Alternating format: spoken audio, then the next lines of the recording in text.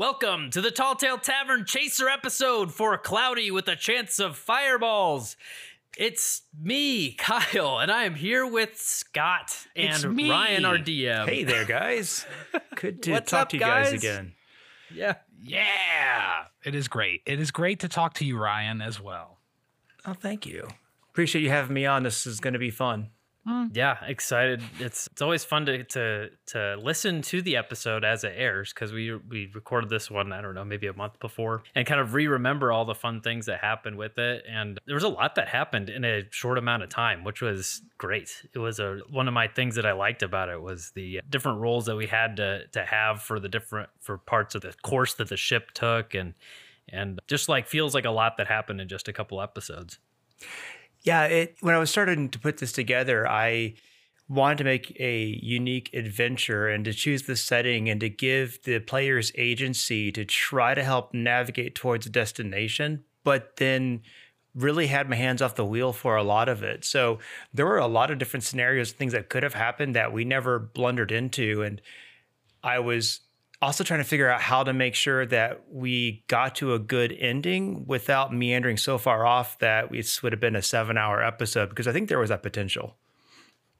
I think there absolutely was that potential. And I second Kyle that I was impressed with the amount that you managed to get in, especially while still allowing us to kind of fuck around and, do our own things, like at different parts in the adventure. The time management to cram in a whole, history of oppression for Kyle, but still allow room for me to go talk to a cook about farting or whatever for 5 minutes for no reason.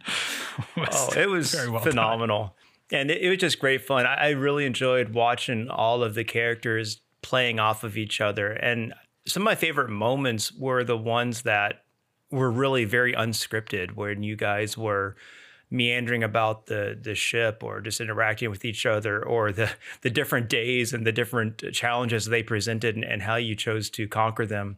Made me laugh a lot. Things I'd even forgotten until we re-listened to the episode, and it was just so much fun.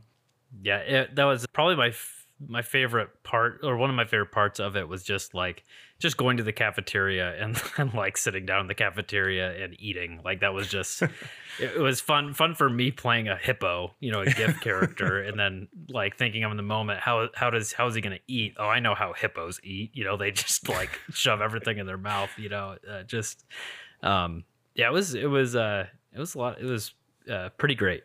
Go ahead. I cede to you, Kyle. I've already been drinking. All right, so let's get to you. I know. I was just gonna bring up that, we're just gonna kind of save this for the Chaser episode pretty loose, and we just talk about our favorite types of things. But I'm interested, Ryan, in some of the your thoughts when you put this together, and kind of what was your inspiration to make this type of adventure? Because what we've done so far with inviting people on to DM for the podcast is just to say, hey, if you want to come on and DM an adventure, then we want to have your vision and kind of what you want to do for it. And so what were some of your thoughts, or what are some things you had fun creating for us for this one? I think my thoughts were a little bit all over the place. I'm someone who has listened to a lot of different Dungeons & Dragons podcasts. This one, of course, being one of the ones I listen to regularly. And then trying to think about, okay, I've DM'd many different campaigns, and they're all sort of set in the same timeline. But I wanted to do something that was different. And so moving things forward, and thought, okay, what was a kind of Victorian era Faerun looking like? What would the industry and steam and magic and black powder, how would that all coalesce? And what would be a setting that I haven't really heard much of? And some of the things that always catch my attention are travel episodes and different shows where people are on a ship, or they're on some kind of a transplanar vessel, or they're in the ether out in space. And they really capture my imagination. So I said, well, how can we bring all that together and then create a narrative that would take people from one place to another with a mission And it just started pulling these threads together. Okay, why would there need to be an emissary? What would the threat be? Why would there be a threat? You guys, your ability to delve into people's minds as Agathis was not something I was anticipating, but be able to read people's deeper mind and kind of pull that narrative out was a neat way to be able to explain some of the lore that I built in that I honestly didn't think anyone would ever get to. But just be able to play with it. I'm pretty sure Kyle shouldn't have been able to do it as much as he did, because I'm pretty sure he was cheating. There was one and time overusing his subtle spell when he didn't have enough sorcery points for it. I told Scott afterwards. I was thinking about it. I was like, I used it one more time than I was able to that last day, and it's because you have to use sorcery points equal to the spell level, and I think I only had 2 or 3, and I used it like 2 times instead of 1. I think narratively it worked out really well, and I didn't notice it, but trying to organize chaos, as you know, as a DM, you don't always do a perfect job of it. So I appreciate it when people are there to go, hey, is this the way the rules work? Oh, you know what? I messed that up. Great. Let's fix it on the back end. But it was great. Yeah, so I really wanted a chance to bring a lot together, to give people opportunity to explore my crazy mind and hopefully lay out just a different environment for people to try to flex their muscles. And one thing that was in the back of my mind was something Scott had told me the first time we ever sat down at the D&D table together. And it was something along the lines of, I have never actually fought a dragon.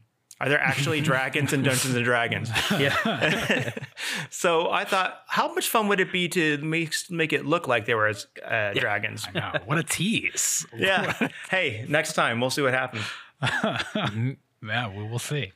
That was but you brought up Agathis, and Agathis is probably one of my favorite characters to like have to create, because it was all my other characters I've ever created have been just like combat focused, kind of like what kind of fighter, what kind of spells would they take in like a fighting scenario. But for Agathis, he's like he was an emissary and ambassador, so like what would that even like look like? And so it was really fun to create him as an eloquence bard that has it can't roll less than 10 on deception or persuasion, and then has a +10 modifier, so he just literally cannot roll less than a 20 on either of those. That's so broken. Yeah, how is that even broken. Possible at like level 5 we were like? Well, imagine any campaign that you'd play in that's really like that's not combat focused. The DM would have to just get real creative on how to balance that, and also still make it feel rewarding,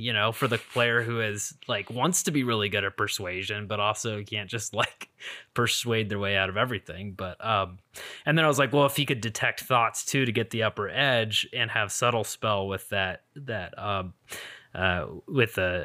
sorcery like meta magic feat, that was just a fun touch to be able to have to be able to just cast that with subtly, so I could do it at any point and just be able to like hear surface thoughts to get the edge in a conversation and whatnot. But go ahead. I was just gonna say that I was a big fan of Agathis as well, Kyle. I guess I don't get to see you play as many characters as you get to see me play, but I thought that was a really good character. I like anytime that there's a bard that does not music for their barding, and I liked all of your very serious poems that you were reading. It was fun. I do like love poetry, and I'm not like someone who is obsessed with, probably the poems I know the best are like Shel Silverstein, because I read those all the time at night to my kids.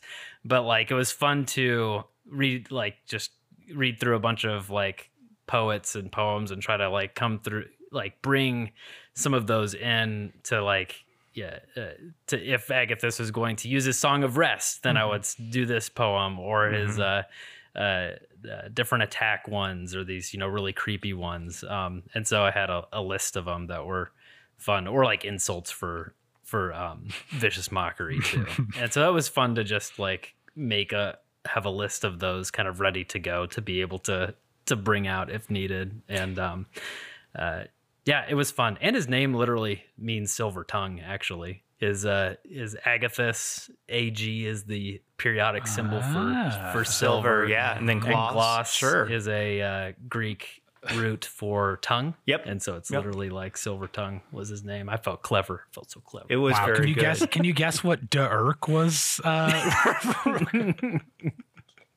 Lahayat and D'Urk. Wonder what those stand for.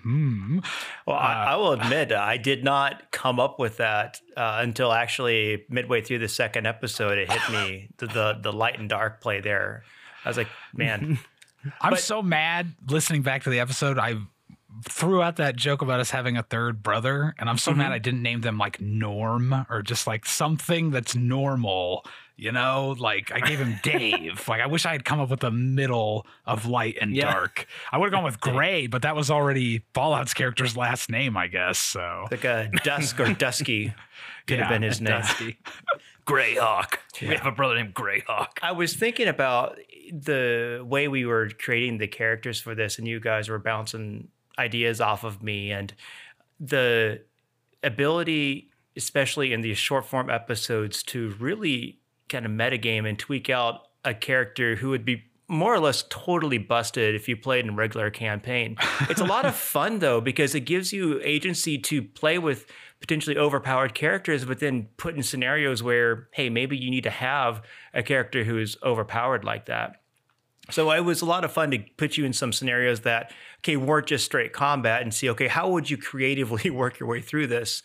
Lahayat doing basically an L-sit for an hour and making his constitution saves and not suffering exhaustion cracked me up so much. And I loved that entire scenario. And you guys tying him up to the mast and, him just pitting out and grossing himself out with it. I love the idea of that. If we did that for an hour, like it's just, you wouldn't even go that far. Like it's so not worth it.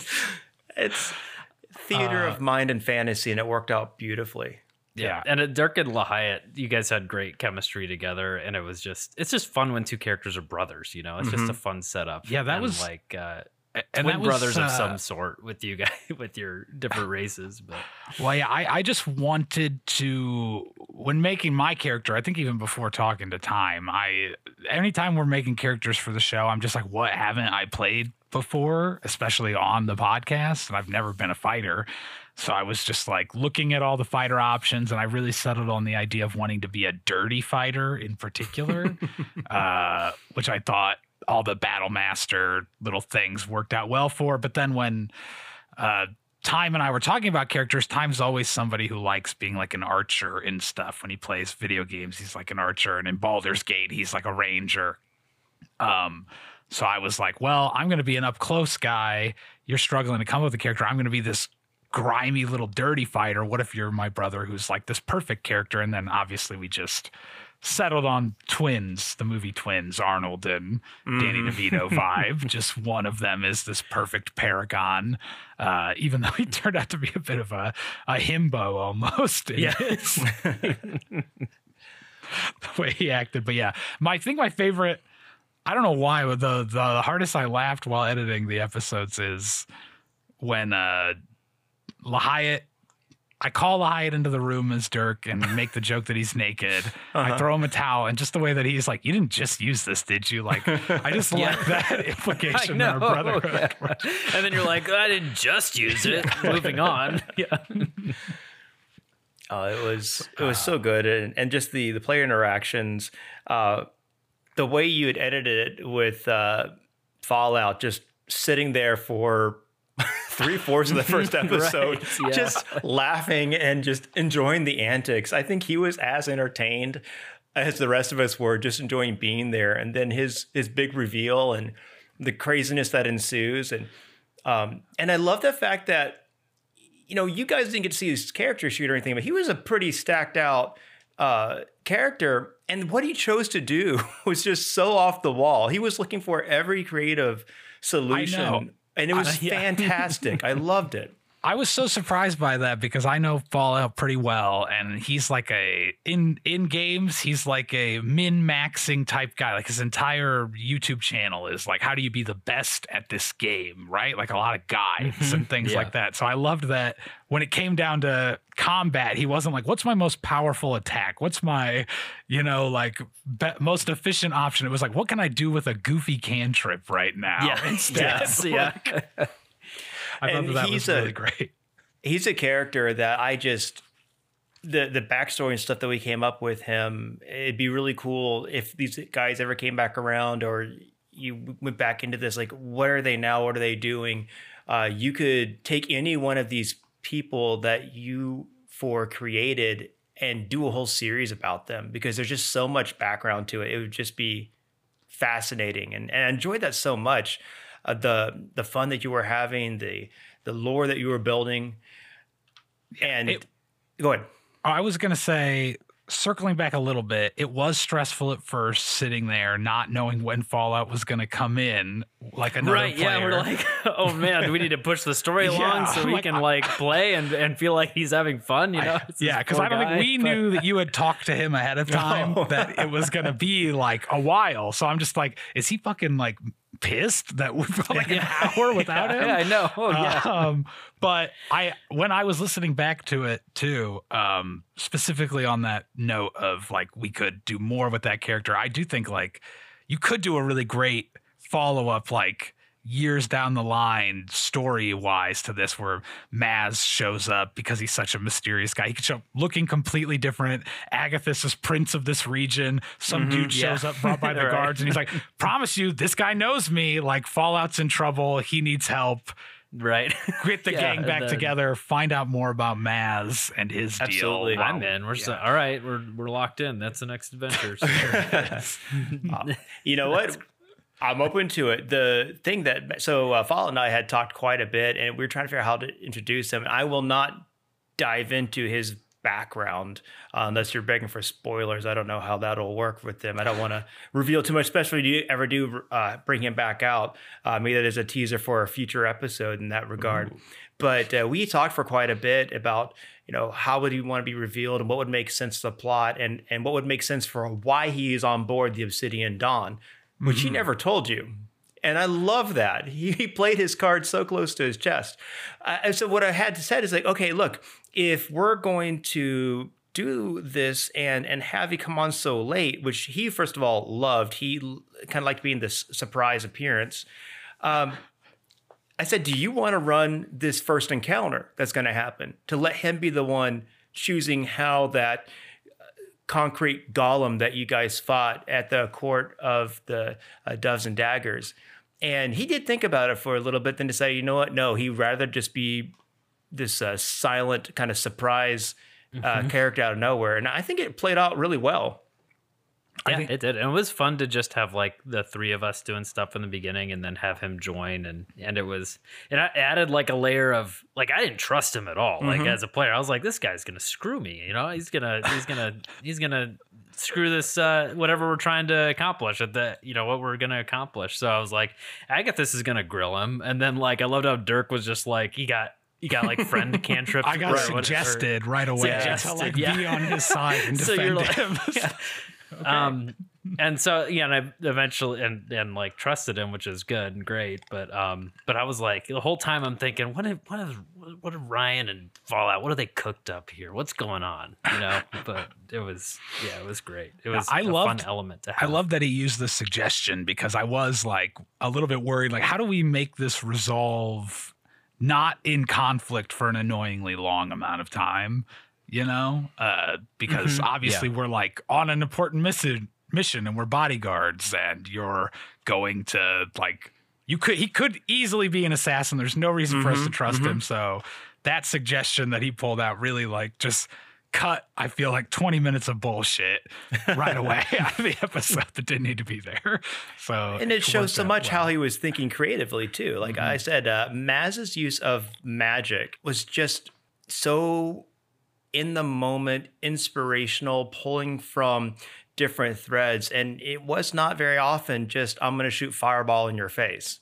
He did that a few times during the fight, but like when he cast sleep, and it just started cracking me up at that moment. Like, you just cast sleep on an area of a ship that's being piloted. What would that do? And that just set up this whole cascade of events that ultimately led to some real fun things happening on board, the other ship going down. I mean, it was just chaos, and I loved it. I totally agree, especially considering I know for a fact that was the first time he'd ever played like a wizard or a magic user like at all in D&D. He typically has always been like a melee person. He told me like this was his, since he had played a bit of Baldur's Gate 3 and gotten used to using the magic in there, he was like, I think I want to try it out in like actual D&D now. So I think he did a really good job finding creative ways to do it, which I loved. And I love that when we were playing, he's like, well, I have a silly idea, or I could do something else. And we're all just like, do the silly thing, do the dumb thing. We want to hear the dumb thing. Yeah, we're here. We're here to be dumb and silly. That's what we're here for. Oh, it was excellent.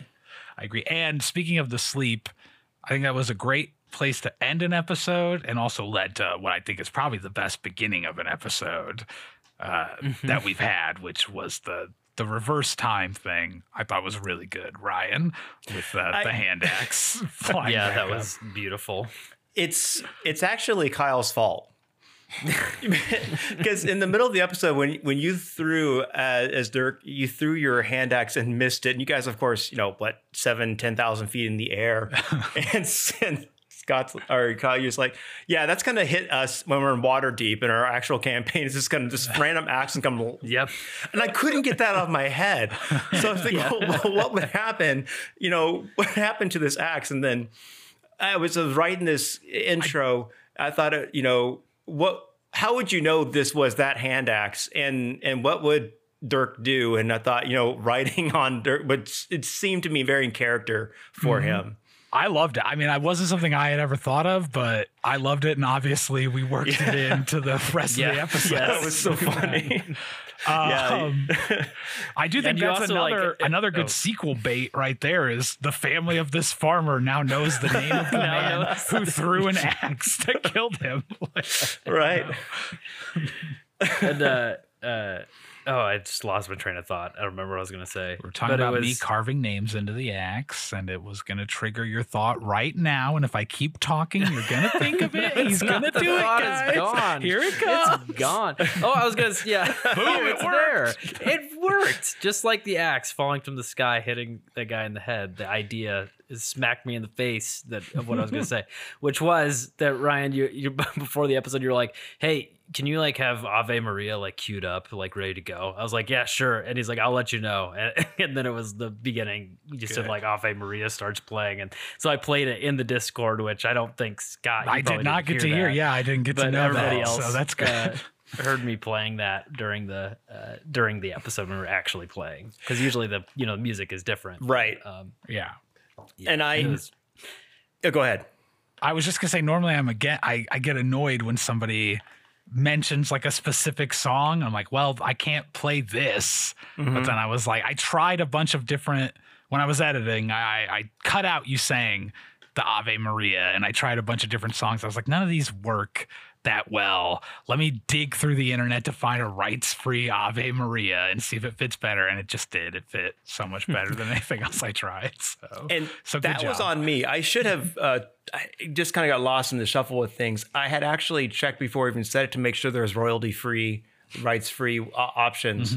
Because I thought when I was creating that was the only song that I could think of that had that calm, melodic kind of orchestral at the same time feel to it. And then the way you edited the music and you edited the sound and took to this chaos of the cannons firing and the engines roaring and all the switch throwing, man, hats off to you. That was so well done.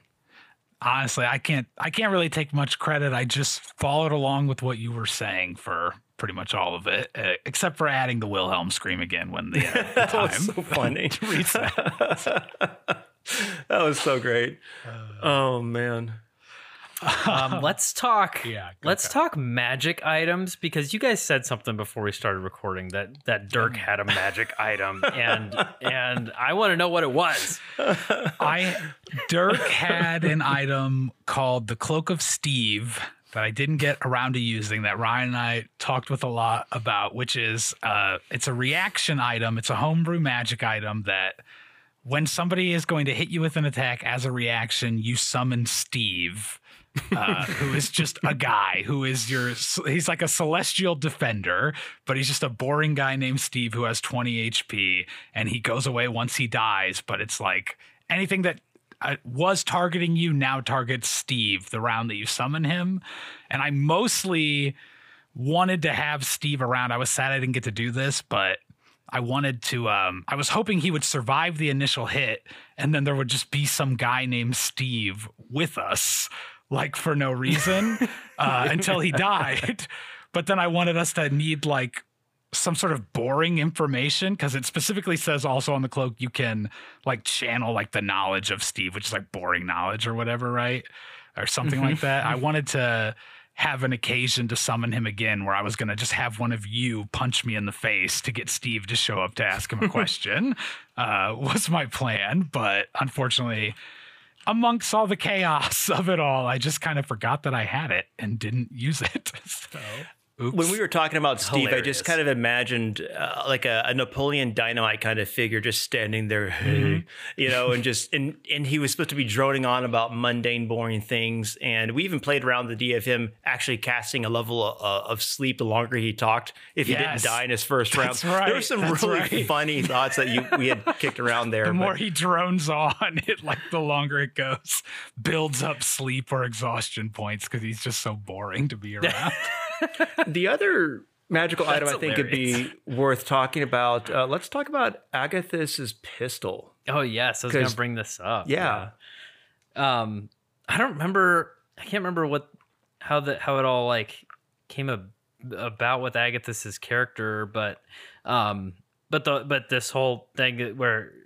So I made a homebrew magic item, which I've done for like home campaigns, but not for the podcast before. So it was fun to like try and make one for my character for this, and this was his Chainbreaker pistol that his grandfather had forged with thoughts of revenge for the gift people who had been enslaved by Lord Calmine, and I think that's part of that history was given to me by you. You said there's this history with the gift. They're slaves by this dude, Lord Calmine.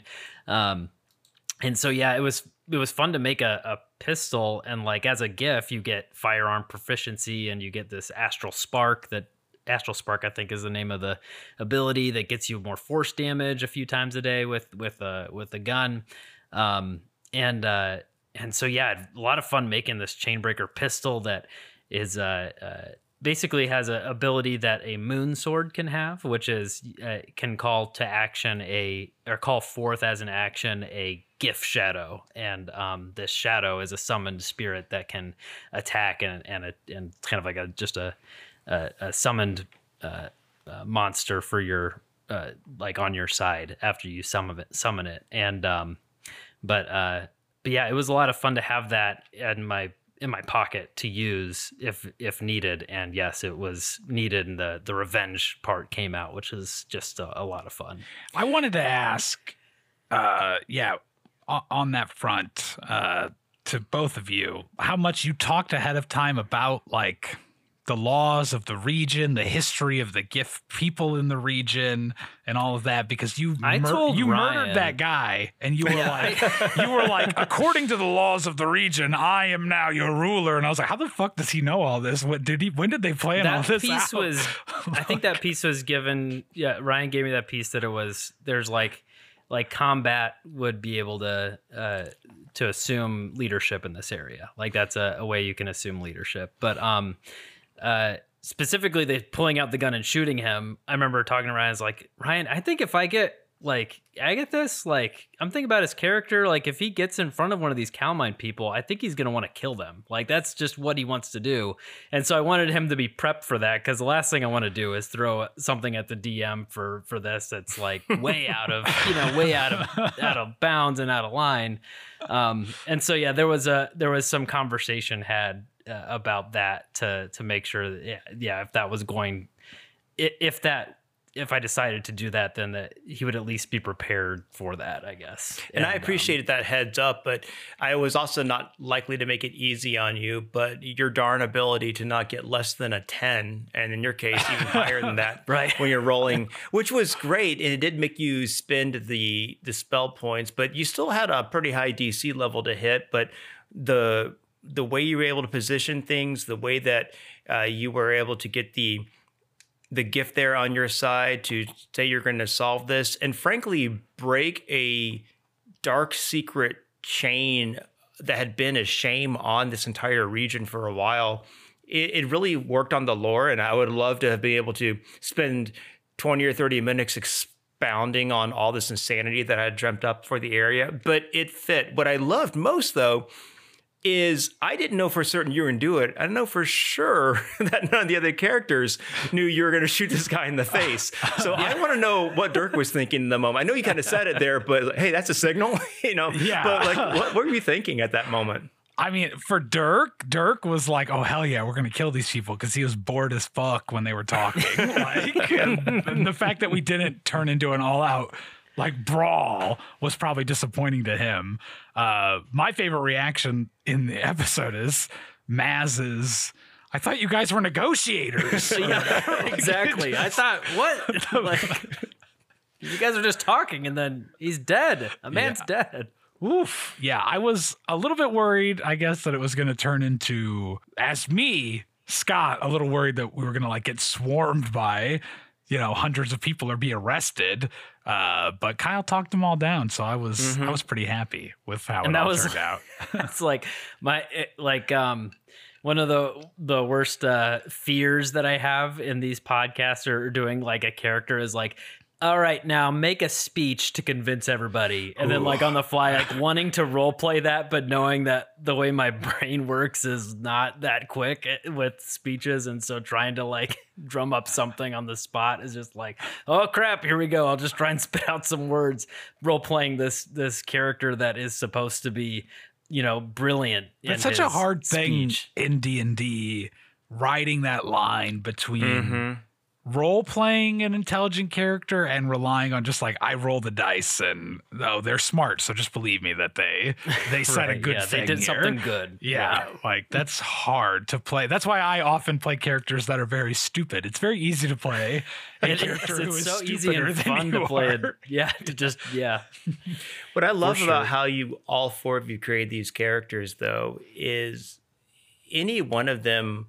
is built in a way that they could be the protagonist in their own mini series. And the way you've set them up is that they have really risen to that level where they are folk hero level embellished. And I think that really fits actually with the Tall Tale Tavern, because these are tall tales. Who knows if any of these are really true or not, how much of them are embellished or not. All you know is what the storyteller is telling. So you've got these larger in life characters. Maybe none of this stuff really happened the way they're describing. It's just what they're telling. So I think that's fun. So it adds to the extra mystique of these tall tales and what's getting stored in the books on the shelf in the tavern at the end of each episode. Absolutely. And it's I think I cut the joke that I said at the end of the episode, but it was when the captain finished telling their story, I was just how'd you know about all the stuff that happened after they got off the ship? Yeah, it's because Dirk went up and talked to her, and the captain's what happened down there? Oh, Agathis took out his gun and shot him, man. Just all this fucking shot this guy out of nowhere. I don't know what the hell he was thinking, but it worked out. It was fine in the end. It was all fine. Agathis is a judge now. It's great. I don't know. Turns out it was actually just a secession of power. The guy stepped down. He went on a cruise, and none of that actually really happened. That was great. Ryan, you mentioned your, this world that you had built. One of the fun things that we had talked about after this is that you, in a different group of players that you DM for, you're now using this setting. Is that right? Yeah, that's correct? Yeah, it's true. I have taken this and fleshed it out into, it's a stupid level, about 80 pages of lore. A lot of it's auto-generated and pulling things in and creating overlays over well-known areas, what has happened, what has transitioned, really fleshing out the Court of Doves and Daggers as the political arm of the United Arcane Coalition, who was a coalition of a lot of the well-known city-states of Faerun, and how they had to fight against the Steamlord Confederacy, which is a bunch of guilds who got together who are basically sick of the unpredictable nature of magic and wanted to stop that influence and really focus more on industry and technology. They were also pretty racist. They didn't like anybody who wasn't a prototypical. So if you weren't an elf, a human, a dwarf, or a gnome, they basically put you as second-class citizens. So really fit with the Lord Calmine issue there. So it's all this stuff, and then just the political intrigue, and then the different these characters' backstories, how they lived through the beginning of the Mana War, now they're in adulthood, trying to help rebuild it. It just all kinds of craziness there. So it's been a lot of fun to dive into this and put it all together. So yeah, I went crazy with it because I want to know more about this world that we started creating together. This is how I know cool. I can't be a DM, because for me, it's like, oh, Dirk is, he's Danny DeVito, and he's a tiefling, and he's a dirty fighter, and that's the extent of my work. But all that like lore background stuff is satisfying to create as a DM, but really satisfying to have your players start to like learn and figure this out. And so like the home campaign that I run, a bunch of crap just happened. It's wild, right? The whole school is getting turned upside down at this point. It's not just getting turned upside down. I'm about to murder every single person in the school, listeners. Yes. Let me tell you. And it's great because there's just a lot that I've had prepared for a year. You know, we started playing that campaign a year ago, and it's fun that I'm going to be able to share some more info to them, and more info than I planned on sharing, but based on the events. Depends on what you guys do, but there's just even more that you guys get to. So that part of it is extremely satisfying as a DM, and that's part of the. It's part of, you know, D&D is a long game. You know, it takes a long time to get through a story, and the length of it just adds some fun to it. And the contrast to that are these podcast episodes where you get to have these short adventures that you really don't get to have that often in the game, that don't last on for months and months. So you get to have this short, concise story that fits, and that's just a lot of fun. I want to circle back to magic items before we're done talking about them. Yes, to talk about specifically my battle axe. Oh, yes. And because the one thing on my character that I didn't fully get to achieve that I wanted so badly was to lower somebody's movement speed to the point where they could not get out of my grapple. Like I knock them prone, and then it takes half your movement speed, your base movement speed, to get up from being prone. And that's why I took the slasher feat and this axe that took away 5 feet of movement speed on failed saves. Because I was like, if I can just action surge and get like 4 hits in, I can lower someone's movement speed theoretically down. You were close. I know. You were close on that one like wild turn that you took where you're like, I could trip him, I could do this, I'm slashing him, like all these things for like 20 minutes. You're talking about your turn, which is great. And then I think you had like 15 movement speed less or something like that. Yeah, I wanted so badly to get somebody down like 20 to 25 movement speed while knocking them prone and just leaving them completely unable to get up. And then I initiate a grapple, and then their movement speed's 0, so they're just stuck down there. That was my dream, but I think the problem was that Ryan knew that was my dream and didn't let me have it. He knows your dreams. I wanted to crush your hopes and your dreams. No, I didn't intentionally set out to make it impossible. It was just the types of enemies you were fighting, for the most part, had some resistance to some of that. Although you did get Thorok down. And who chose quite a the bit. enemy types that I was fighting? Yeah, it's funny. Oh, interesting. So you didn't intentionally choose it out, but these enemy types just fell into your lap, eh, Ryan? Well, some of them for sure did, especially the marauders that you guys fought on this ship. But Thorok certainly. Nothing was going right for him between his rolls, his attacks. There's a lot of things I wanted to be able to do with him that I ended up not using. And part of it too was I think we had we gone fucked on his shit for- up. Yes. This is the guy that we threw Yeah. off the ship, basically. The Rock or is no? the final boss that we just Yeah. Oh completely right, kicked yeah, his he was. ass. Yeah, Yeah, he yeah. was done. There was a lot going on, and freaking Maz, like, he lost his. So you got Lahayat who disarmed him. Maz disguised his weapon. It was just brilliant all around. You guys did a great job of messing him up.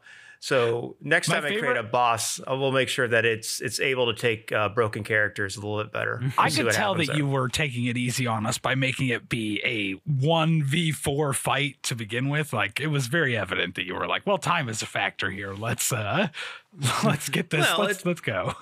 That's to be true, but we also have to make sure we understand the time and people's interest, and Yeah. we all have real lives that we do outside of this.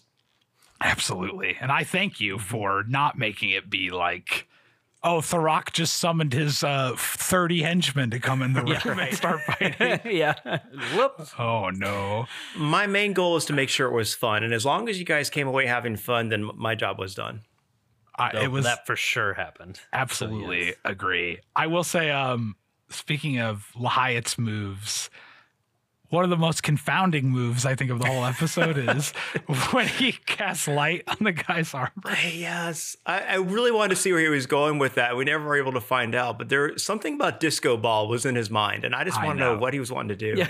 I know. I tried really hard for a little bit to fit some disco music into the battle music, but I was like, I don't have time for this shit. Let's move on with my life. But that Good. was beautiful. Well, good. Any other thoughts? Final thoughts about the episode? Anything that you guys wanted to bring up specifically about it that you want to talk about before we tease next month's adventure?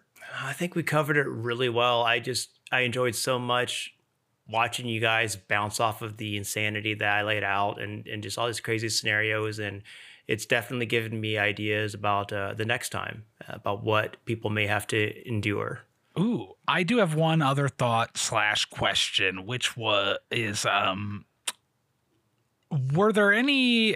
Can you give me any clues on what any of the good options were for days that could have happened sure. since we Oh rolled? yeah, we just fucking all rolled like 4, less than 5, 6. 5, 6, and 7. Like those are the was worst so rolls bad. ever for that. Yeah, so there were 6 negative events that could have happened, and there were 4 positive events. And the way I had it set up is 1 to 7 on the D20 was a negative event, and you guys found most of those. Went ahead and got That's this. all of them. 8 Got to all- 15 was considered a neutral event, and a 16 to 20 you would get a positive event. So there was definitely more neutral and to negatives, and then only a few actual positive ones. So the positive events on a D4, one was trade winds, where the ship would slip into a trade wind and you get additional 50 miles that day. There were tailwinds, where the wind was just blowing in the same direction, increasing your speed and making it smoother sailing. So you gained 75 miles. Then there was the arcane spark, which is we were crossing ley lines that empowered the core, and you guys actually found that one. And then there was just the clear skies event, which is just gorgeous, smooth weather, perfect sailing conditions. Everyone's be chipper and happy, and we're going to sail along at a clip. It You worked did out miss well. yeah, it really did. You missed a couple of the scary ones. Oh, go ahead. No, I was just going to say that the arcane spark hitting like right as the last one, as we're going to land, I was all right. Well, that transitions well, so that works out very nicely. It really did. The ones you missed were prevailing gales. You missed a tornado. Good. And then just routine, like a horrible thunderstorm, like hurricane level stuff. So you missed a couple of those bad Good. ones. So there's some fun things there. Surprising that there were worse options Right. with those rolls. I guess nobody rolled a 1, so I guess That's yeah. Well, great. Yeah, that'll close the book on the Cloudy with the Chance of Fireballs, and we are excited for next month's adventure because next month is Christmas. Woo-hoo. And boy, if you know anything about me, it's you know I love Christmas, and I just am so excited. Making this homebrew item, I think this chain breaker, led into me thinking, I could maybe make some more homebrew things, and so based on the adventure, I've made a paladin subclass that Scott was able. We made it together essentially. There's a lot of features that we came up with together, but an Oath of Christmas Spirit paladin subclass and a Northern Elf race that you'll see some of the maybe abilities of a Northern Elf in the episode, in the adventure, but the adventure's called A Christmas Peril. Ooh. And I just it was just a lot of fun making this one, and I'm very excited to re-listen to it actually, because it's been a bit now. But I just started editing it earlier today, so looking forward to hearing it. It's gonna be a good one. Yeah. But yeah, with that, Ryan, thank you so much for DMing this adventure for us, and we look forward to coming back and doing another one at some point. You've already told me that you would do that, so absolutely. Now the question is, are we ever going to have Ryan on as a player so he gets a chance to play Dungeons and Dragons? That is true. You are a true forever DM. But yes, even when we invite you onto our podcast, we'll make you DM. We won't let you play. You know what? I'd be more than happy to come on as a player sometime, but I also know with Scott, Kyle, you primarily being in the DM chair, it's nice to have someone give you a break. So I'm happy to be that pitch hitter, so to speak, for an occasion. I don't feel too bad just saying that you're going to DM next one because you actually approached me about DMing another one. So there you go. So, but yes, you're welcome absolutely to come back as a player. We'll have to fit you in for that as well.